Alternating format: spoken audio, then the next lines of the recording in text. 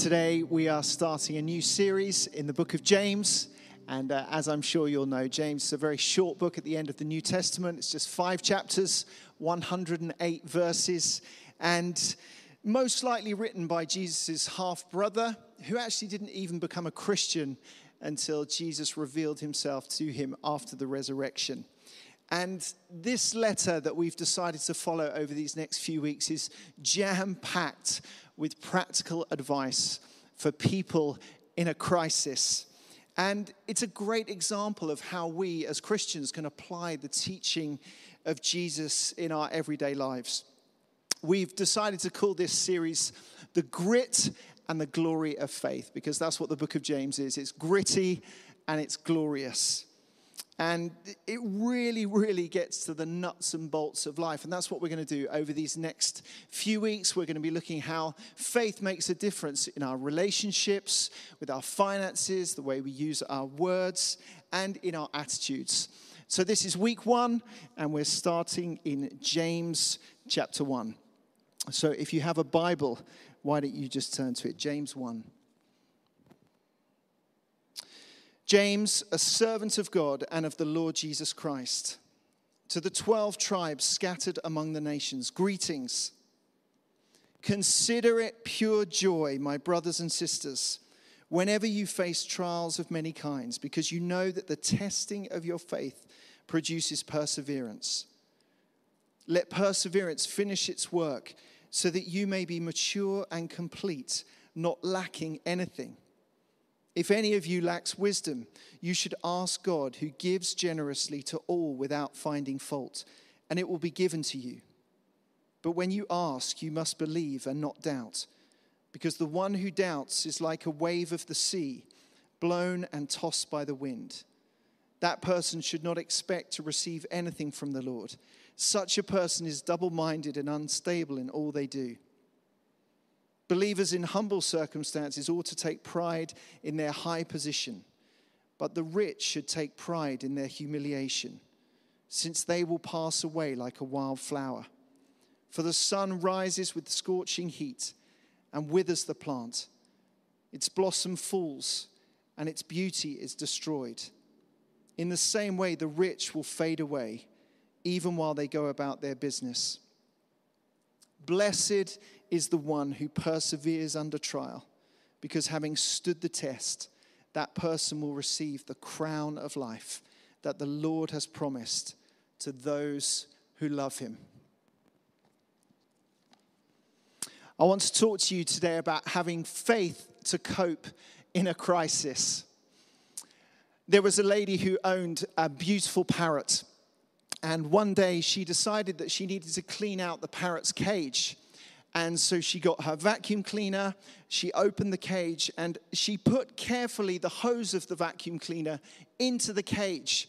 And after a few seconds, the phone rang, and as she turned away, she heard this sound. And she suddenly realized what she'd done, that she'd sucked up the parrot into the vacuum cleaner. So she opened the vacuum cleaner, she grabbed the parrot, she put the parrot under the cold tap to wash all the dust and all the grit off of the parrot. And then the parrot was looking terrible, so she thought, I know what I'll do. I'll get my hairdryer and I'll blow dry the parrot. So she turned on her hairdryer and she starts blowing the parrot. Didn't really look like it was coming back to life. So she thought she'd get some of her lipstick, and she put some of her lipstick on the parrot. And finally, it sort of came back to its senses, and she put the parrot back in the cage on its perch, and she closed the door. Can you just imagine for a moment how that parrot felt? 1 minute, the parrot was sitting pretty on its perch. The next moment, it had been sucked up, washed out, and blown over. It's a silly and trivial little story. But I think for many of us, that's how we feel during this time of COVID crisis. This crisis started quicker and has lasted longer than all of us were expecting. And this is exactly how the people in this passage that James is writing to, that's how they're feeling. James writes this letter to an early church community that were in crisis and pain. The crisis that the people that James was writing to was not a pandemic, but it was persecution. It says that they were scattered, facing poverty and hardship. They'd lost their homes, their livelihoods, even their very lives were under threat because of their faith. They were facing trials of many, many kinds. And maybe that's how you're feeling today. In this COVID crisis, you feel like you're under pressure in so many different ways. Maybe it's had an impact on your health or your work or your relationship in some way with your family, your friends. Maybe you've been experiencing acute loneliness or hardship during this time. The truth is, we're all facing trials of many kinds. They are multifaceted and they're inevitable. In some ways, we can take comfort from the fact that Jesus said, in this world, you will have trouble. None of us are immune or exempt or insulated from troubles in life. I heard someone speak recently about 5 different storms that the world is experiencing. First, there's the pandemic. We're in a health storm. Second, the political storm. Third, there's racial inequality. Fourth, economic uncertainty. And fifth, social instability. But Jesus follows his own words by saying, take heart, I have overcome the world. It can be so tempting during this time to think, how's the church going to respond? How's the church going to survive this crisis? But the reality is, this is not going to kill the church. The church has been through so much more than this. But we do have to recognize that things are broken. This world is broken. Our weather is broken. The economy, our minds, our bodies, our relationships are broken. But the only thing that's not broken is the Word of God. The Word of God is unchanging. It stands firm forever. And that's why Jesus came. That's why we can have faith and confidence in him. Because he promises to make all things new. And that's why James, I think in this letter, he's urging his listeners, first and foremost, to get the right perspective. Right there at the start in verse 2, he says, consider. Take time to consider. Think about. You see, how you think about your trials will shape how you respond to them. It can be tempting to see Jesus through the lens of our problems, but it's transforming when we see our problems through the lens of Jesus. And we need an eternal perspective. This passage goes on to say that we're just like flowers that wither and fall. They come and they go. And the clearer our perspective on Jesus, the clearer our perspective of eternity, the more stable and strong our faith will be. Faith that can cope in a crisis. But how? How does that faith develop? How does it get stronger? What can we learn from this passage? The first thing is that we can choose joy. Verse 2 says, consider it pure joy, my brothers and sisters, whenever you face trials of many kinds, because you know that the testing of your faith produces perseverance. That verse in and of itself often just stops me in my tracks. I find that verse so challenging. And I'm not sure I'm very good at this at all. In fact, as I've been preparing this sermon over the weekend, I told Emily and the boys a little bit of what I was wanting to speak on. And every time I was feeling a little bit down or a little bit frustrated about something, they said to me, Dad, choose joy. But it's so hard, isn't it? Whenever I think of pure joy, I think of good things. I think of the day my 4 boys were born. I think of the moment Emily said yes to being my wife. I think of the day that I passed my driving test, that sense of great freedom. I think of great holidays. I think of when Man United won the treble. For those of you that can remember, 1999, Ole Gunnar Solskjaer scoring the goal in stoppage time. You see, you normally associate pure joy with good things, good events, not difficult ones. This is so countercultural. In fact, it feels counterintuitive. So why choose joy? We choose joy because ultimately God can use our struggles, our trials, and our sufferings. Whatever you're facing, however hard it might seem during this time. These times are an opportunity for us to grow stronger in our faith. Our stress and our struggle can add value to our lives. As has been said, every storm is a school. Every trial is a test. Every experience is an education. And every difficulty is for your development. James says that these things can be productive. You see, the devil would want to use this time to defeat you. But Jesus wants to use this time to develop you, to build your faith. And our faith grows as it's tested. It's like a muscle. The more we use it, the more it grows and is strengthened. And James here says that the testing of our faith, it produces perseverance and it produces character.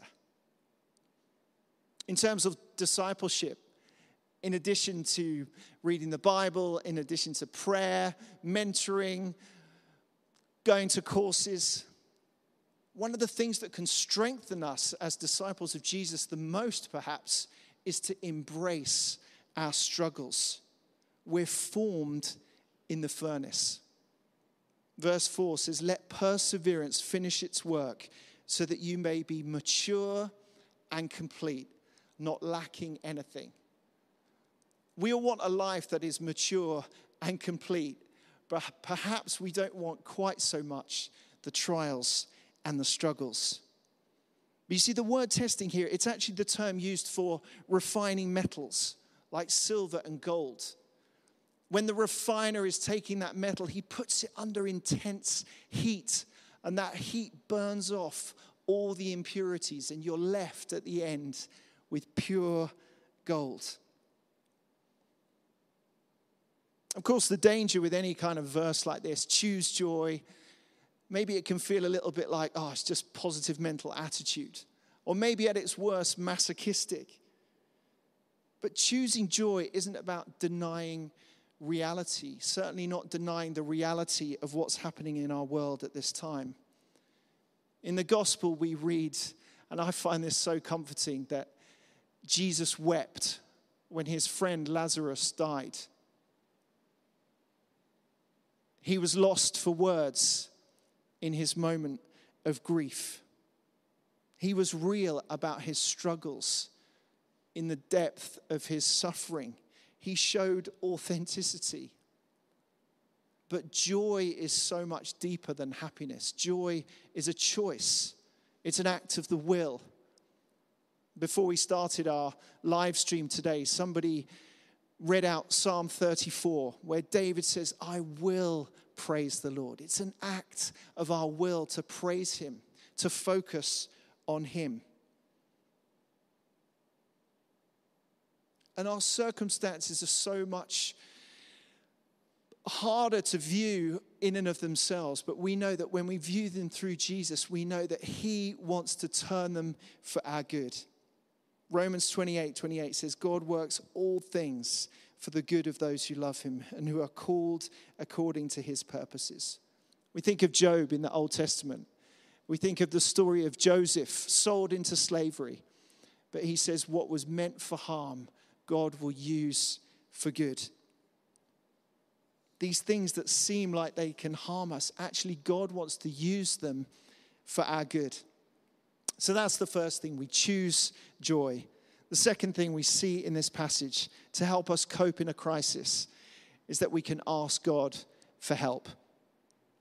Verse 5 says, if any of you lacks wisdom, you should ask God, who gives generously to all without finding fault, and it will be given to you.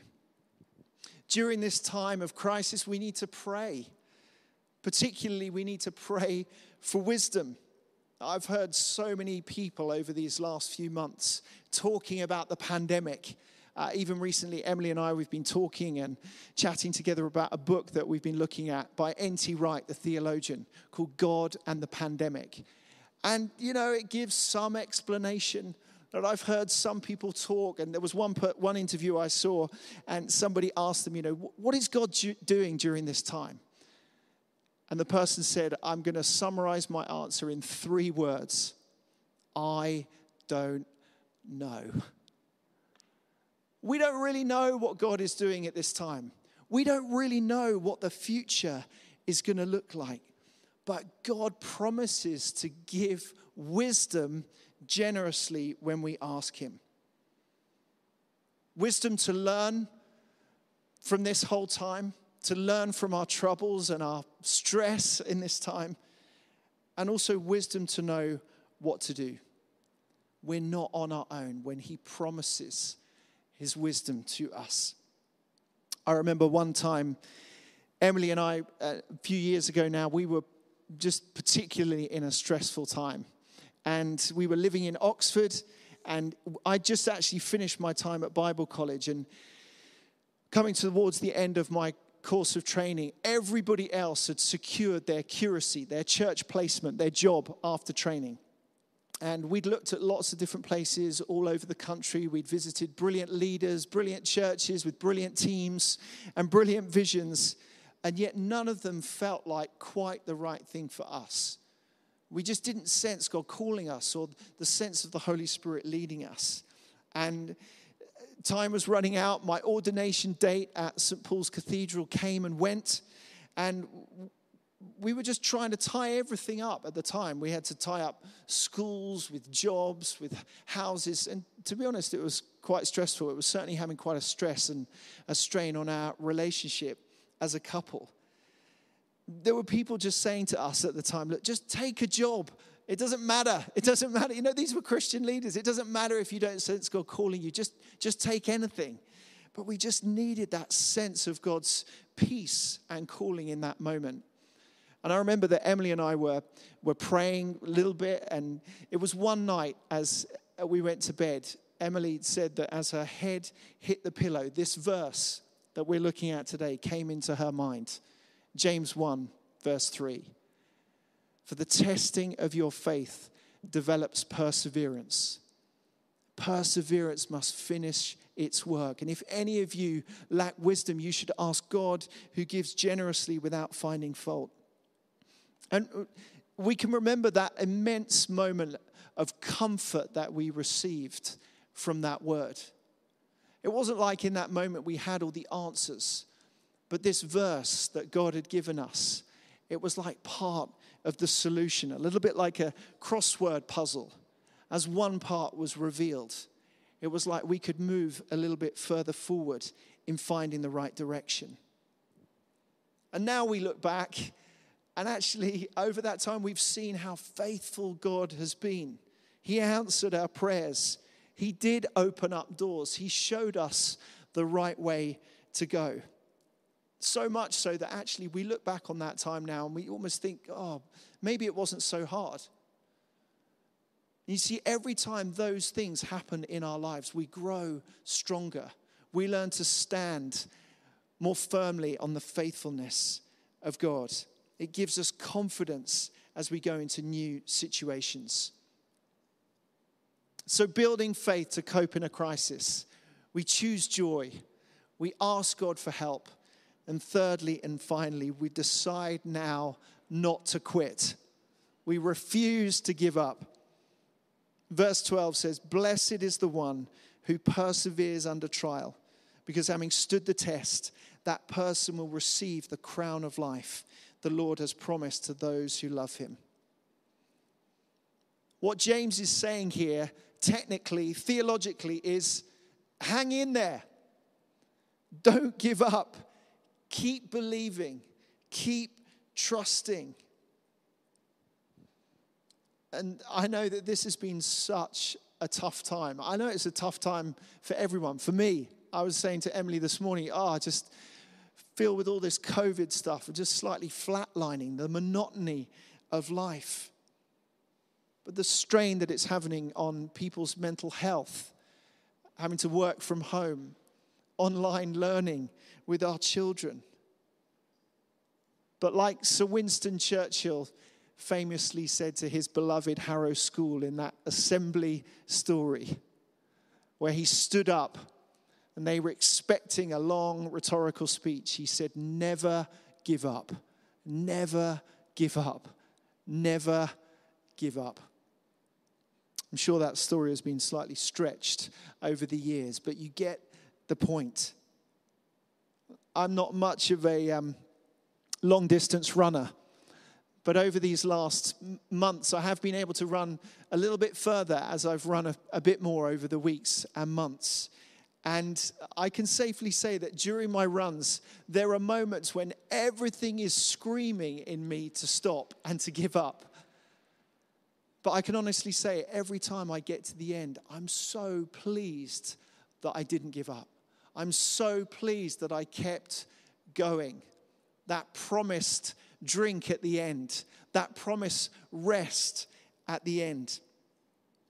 Last year, just before we started in this role at St. Mark's, Emily and I were privileged enough to have a little sabbatical time, and just over those 3 months. And one of the things that I wanted to do was something called an XCC, and XCC stands for Extreme Character Challenge. And it's an organization that's run by a friend of ours. And it's basically sort of hill walking and wild camping. For the one that I went to, it was in Wales, in the Brecon Beacons. And to be honest, it's probably one of the hardest and most challenging things that I've ever done. It's testing physically, mentally, emotionally, and spiritually. Before I did it, I'd heard about one person who'd done it. And when they were on the mountain, they said that they wanted to break their own leg so that they could get helicopter flown off of the mountain. And I must admit, I was going into it with some intrepidation. And it was true, it was tough, it was hard. And on the penultimate day, as we were sort of walking this one hill, it was such a struggle. I was tired. I hadn't eaten very much. I hadn't had much sleep. My feet were soaking wet. The pack on my back was just heavy and it was rubbing and it was just uncomfortable and painful. And as I was going up this sort of, I guess it's a hill, mountain in Wales, not quite sure how you classify those, but it was steep. And as I was getting towards the end, I thought, I'm not sure I can carry on anymore. This is just too much of a struggle. And as I came over the brow of the hill, I saw that the team who were leading this character challenge, they had erected this huge wooden cross. And there were people round the cross singing and worshiping. And in that moment, I just had this sense of encouragement and this reminder that actually that's the promise that waits for each one of us. And that's the promise that James is referring to here in this passage. The crown of life that the Lord has promised to those who love him, who keep going, who keep persevering. And that's what Jesus has won for each one of us on the cross.